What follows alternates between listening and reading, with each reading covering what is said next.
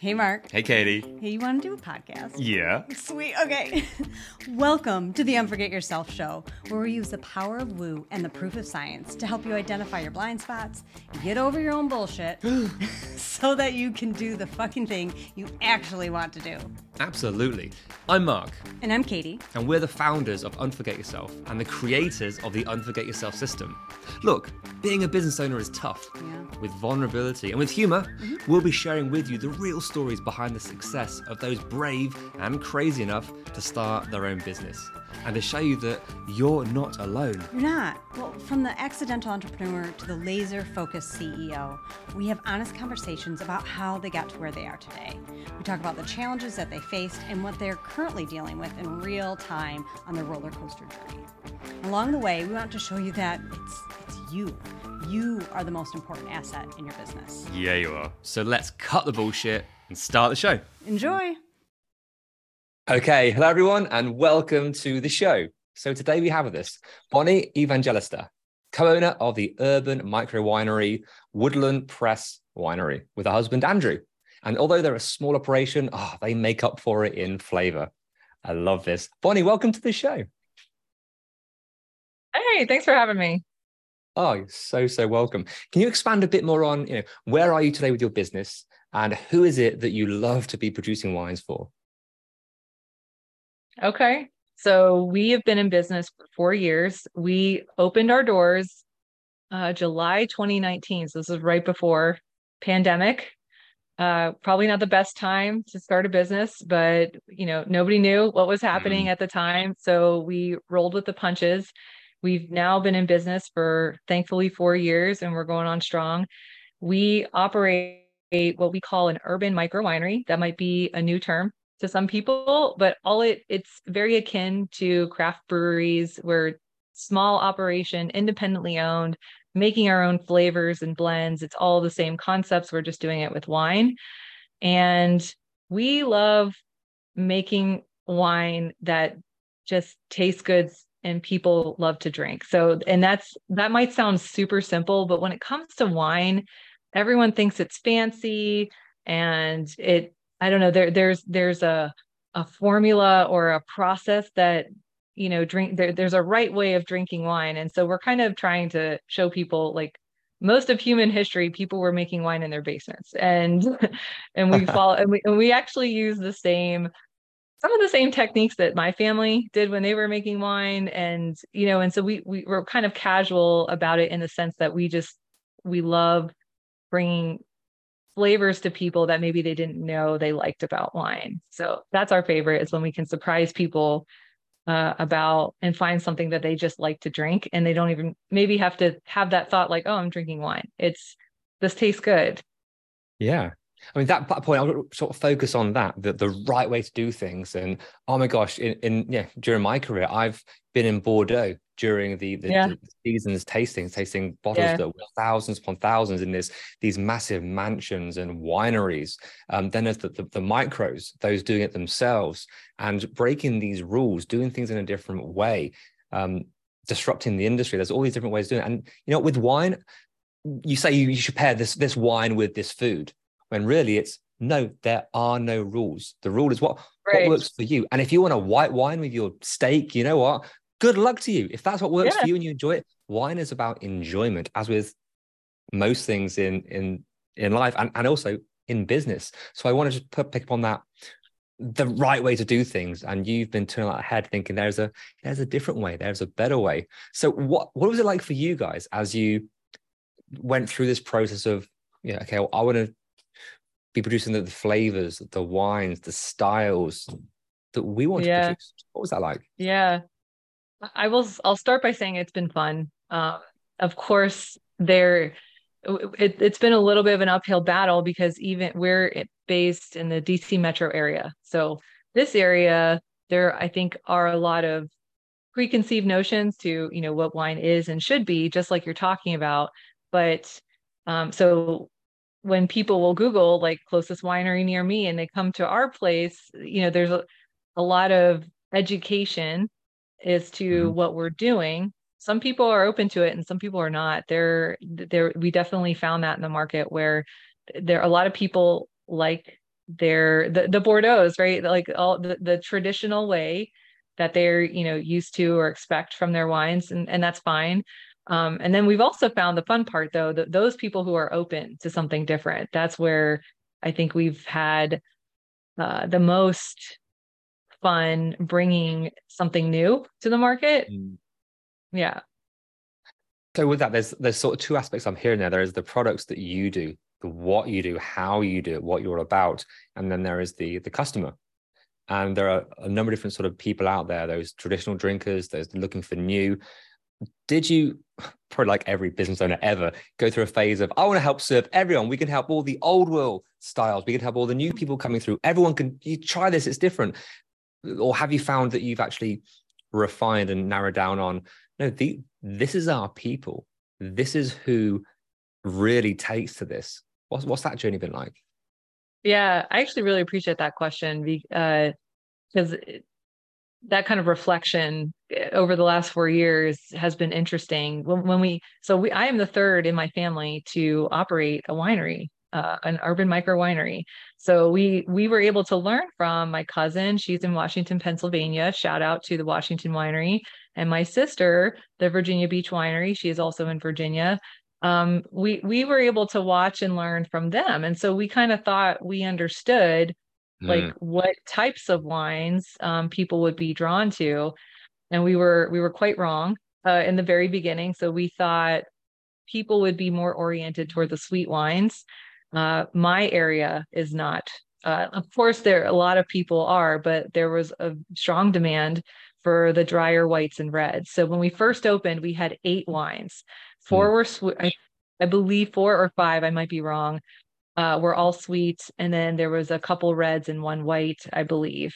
So we quickly, and if you think about making wine, right, that's a process. You can't just flip that overnight. So it took a lot, like 6 months to kind of to pivot and reorient and start to deliver wines that appease both palates. And we now have over 21 wines.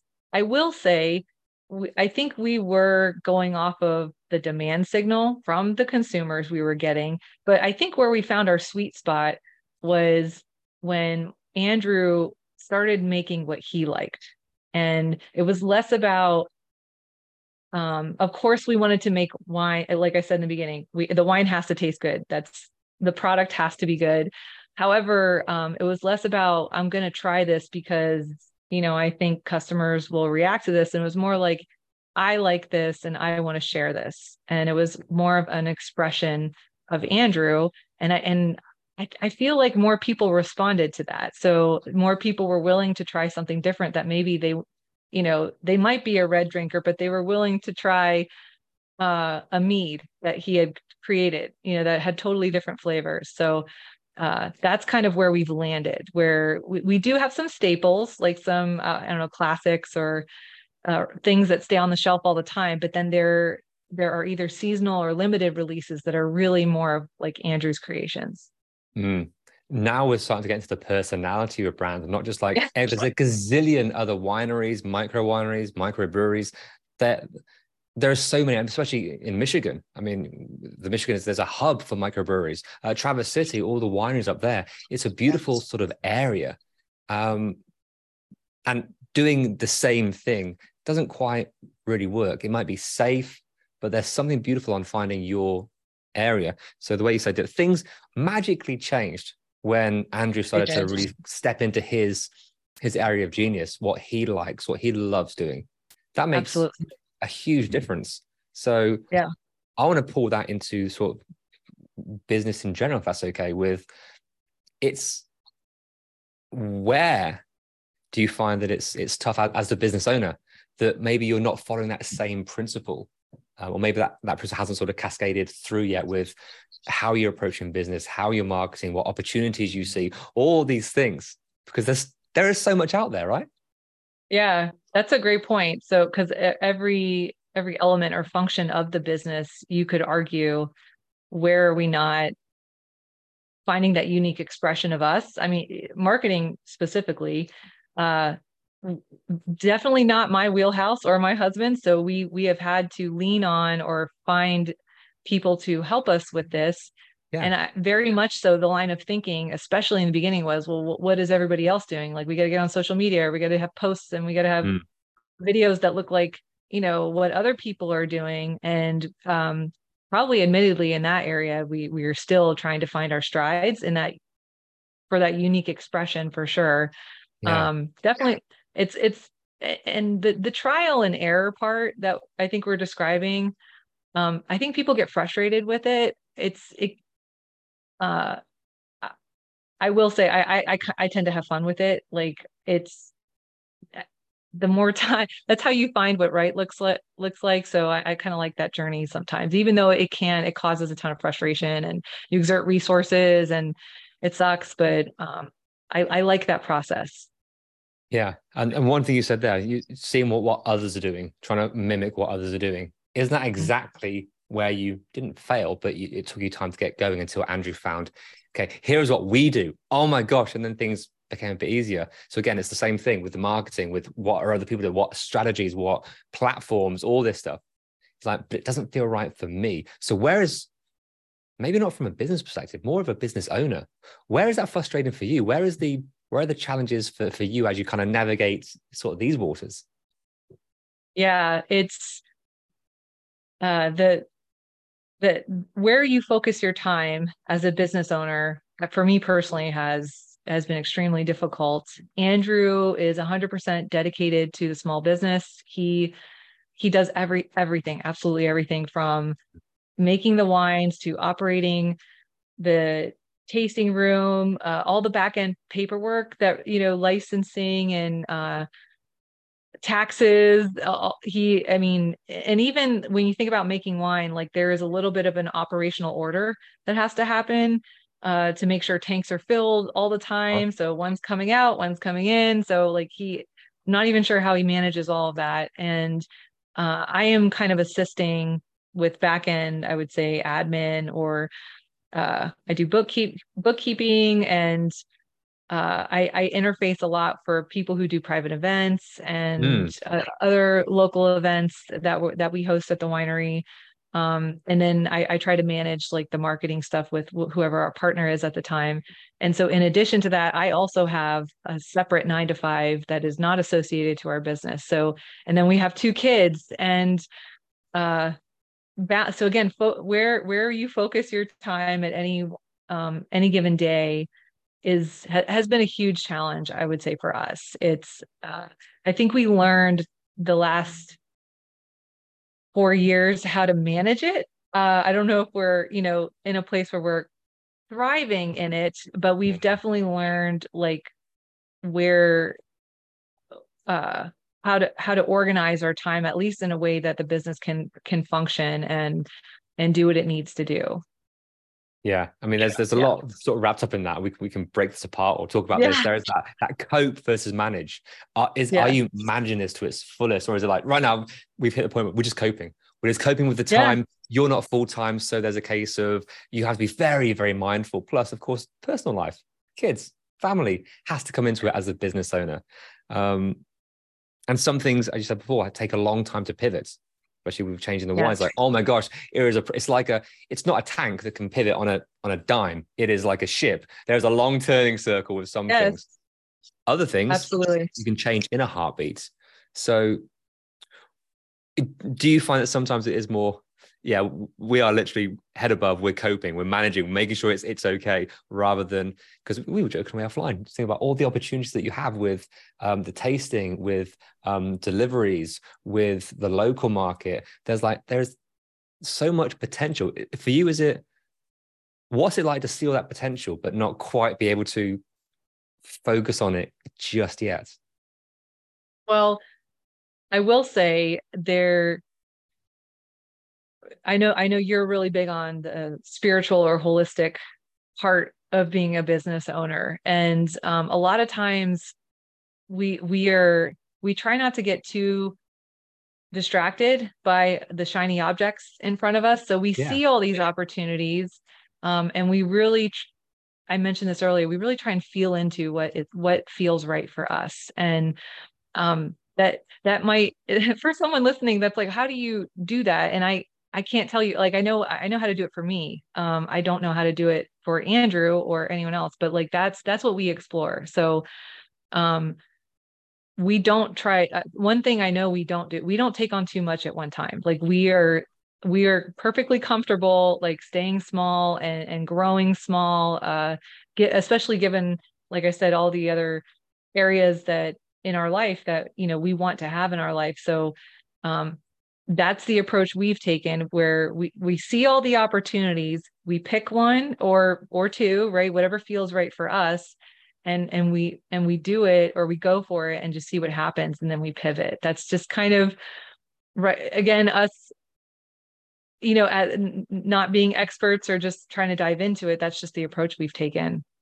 Mm. So what's for you? What's the easiest part of your business? What's the thing? It's like, oh, this is so simple. This is so easy. I love this. I'm going to speak for Andrew on this behalf. Like, it is, Andrew has had a natural ease to making wine. Before we opened the winery, he made it at home just as a hobby. I mentioned my cousin earlier. She bought a wine supply store for home brewers up in Washington, Pennsylvania, and around 2008, 2009, I believe.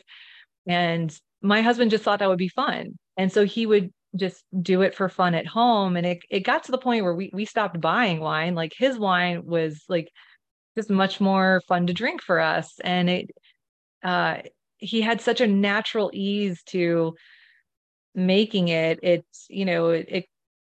was like a natural transition into, even though it was scary, like the whole business part, because like that's something we've never done before.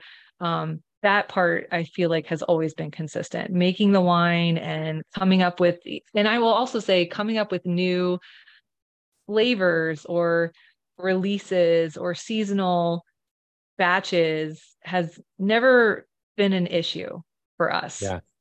So the product I feel like has been like pretty natural. And then there's nuances, like we do wine slushies, and I just did a festival this past weekend.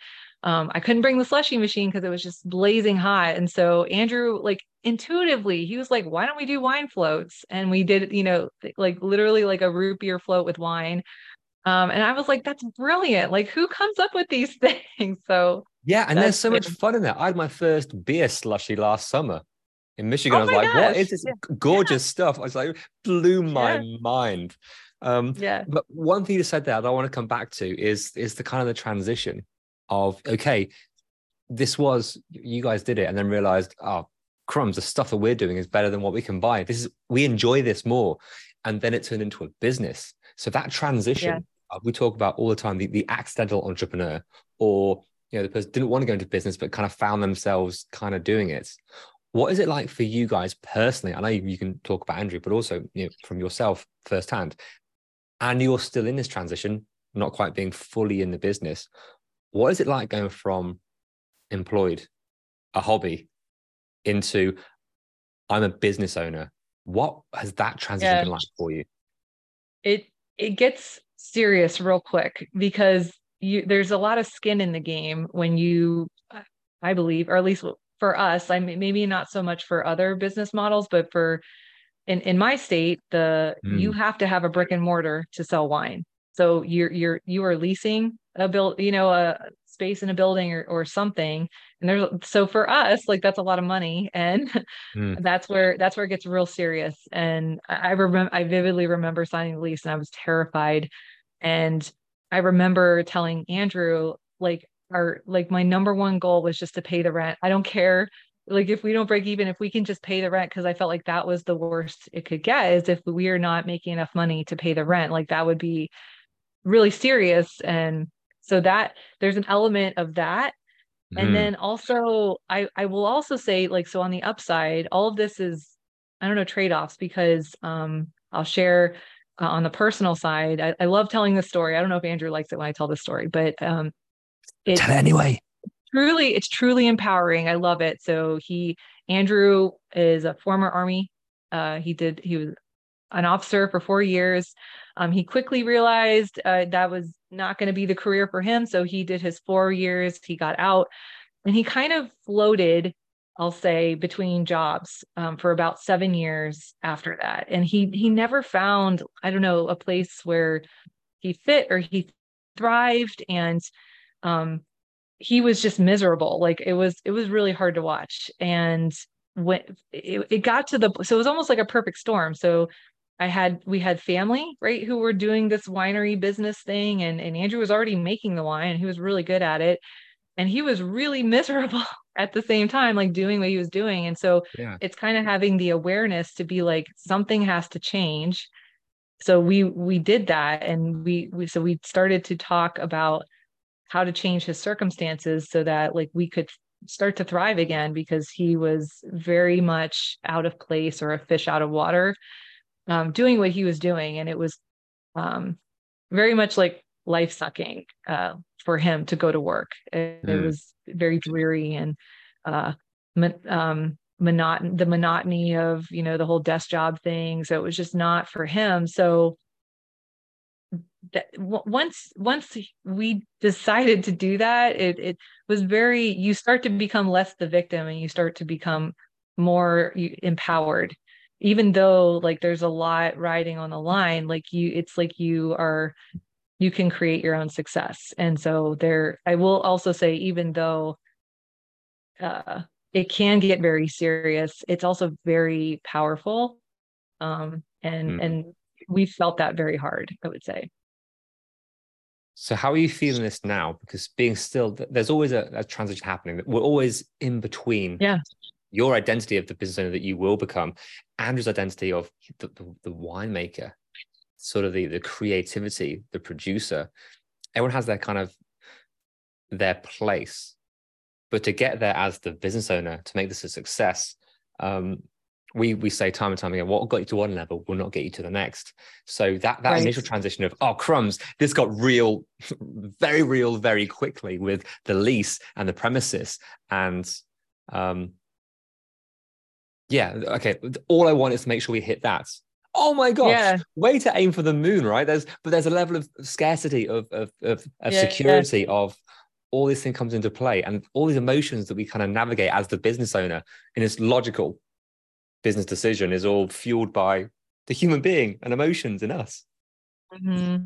Yeah, I liked what you said about there's always a transition. It definitely feels like a little bit of a transition right now, because we felt we've proved out this concept enough. We're still existing, and we have the infrastructure and the processes and the wherewithal to continue operating as is, but the goal is what's next. And we were just discussing, it definitely feels like a tipping point for us, and we're trying to figure out that next level, that next transition. And so it's the same awareness I was just talking about when we started the business. So being aware, like, what are we going to do differently to take us to that next level?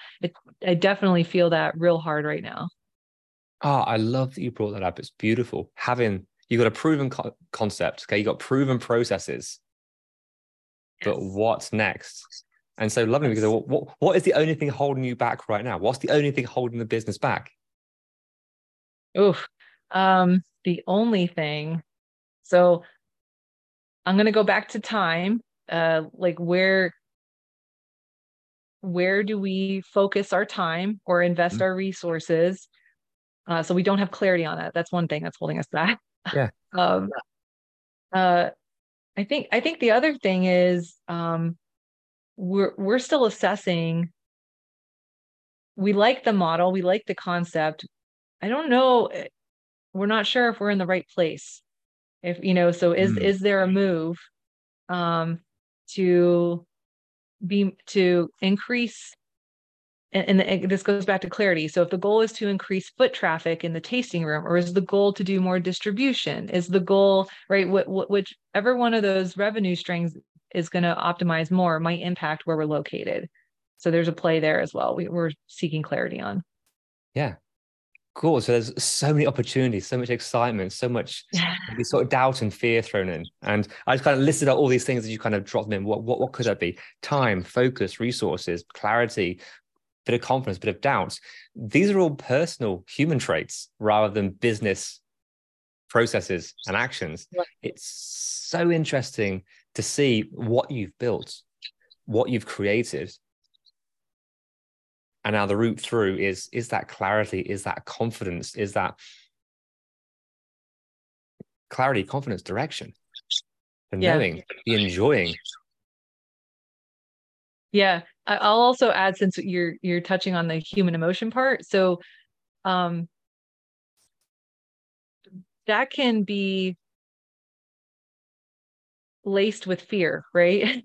All the things you're talking about as a blocker. I mean, you mentioned what's stopping us from getting there. So a lot of those, I would say, a nuance or to what you're describing is there is risk tagged with fear potentially that might be right preventing one option over the other. So that's just as the business owner, like I feel like you live that every day.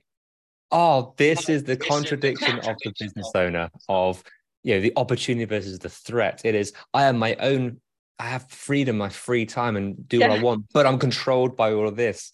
Having those the fears come up, the scarcity, the doubt, is this going to work? Hearing other people, there's these voices. I mean, we all have this maniac in our heads with all the doubts and the fears whispering to us. What if you let's flip it around. Let's get towards the positive. So if you didn't have these sort of fears and doubts, and there's absolute clarity, what would that change? Oh man, I think we would be making more wine. I think we would have bigger tanks, and we would figure out where it would sell. I don't know where it would go, but I just think we would be making a lot more wine. Massive tanks. Does that excite you or does that scare you? I actually got a little excited when I said that. Like, I like the idea of us doing that. Where the wine is going, no idea. Sometimes with this, the how is the most irrelevant part. If you know what you want, and you know where you're at now and what's controlling, that bit in the middle, lovingly, fuck the how. That gets in the way. There's all these buts and becauses. Oh my gosh. The killer of dreams, right? But to hold this, I know what I want, what's right for you. Now Andrew's found his area of genius. What did you say earlier? Once you started to find out making what you love, making what you like, what fueled you, magically things changed. There's a little bit of woo in that. There's also an awful lot of science. Now, at that next level with this foundation, so what's next? So I love that you had that little tingle, that little feeling of, that's exciting. Because some people hear that and be like, this end product, this goal that I'm having, it's scary. That fear of success. And that's where the self-sabotage comes in. So it may sound like a stupid question or an obvious question to you, but there are nuances on the route out of this that can be so useful. I absolutely agree.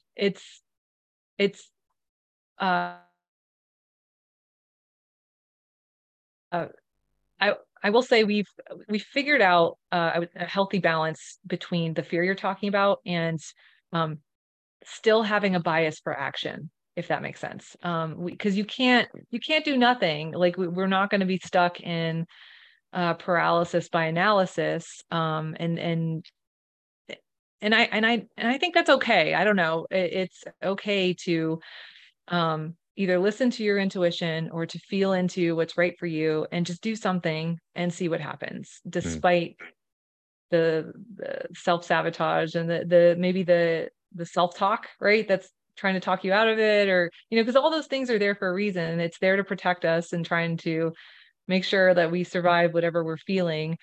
But I think there's a healthy appreciation for the fear and awareness of the fear, but I would encourage anybody to still just take the leap of faith. Yeah, absolutely. Yes. I love that.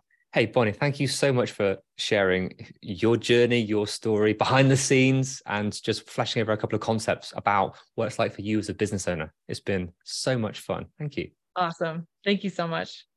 And look, if people want some beautiful drinks and wine and meads, where can they find you?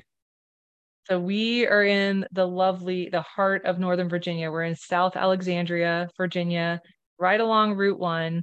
You can come into the tasting room. We can ship out of state. I think we have a third party who helps us with that. And I think we can ship to 45 states, something like that. You can go on our website, wpwinery.com, to see if that's you. Otherwise, stop by the tasting room, say hi to Andrew. One of us is always there. Fantastic. Everyone, if you're curious, go and check it out. But yeah, Bonnie, thanks so much. We'll be along for a tasting. Absolutely. That sounds awesome. amazing. Thank you so much. Thank you. Hey, Katie. Yeah, Mark? Want to do an outro? I sure do. Sweet. Hey, thank you so much for listening and making it to the end. Yay, you. So what happens next?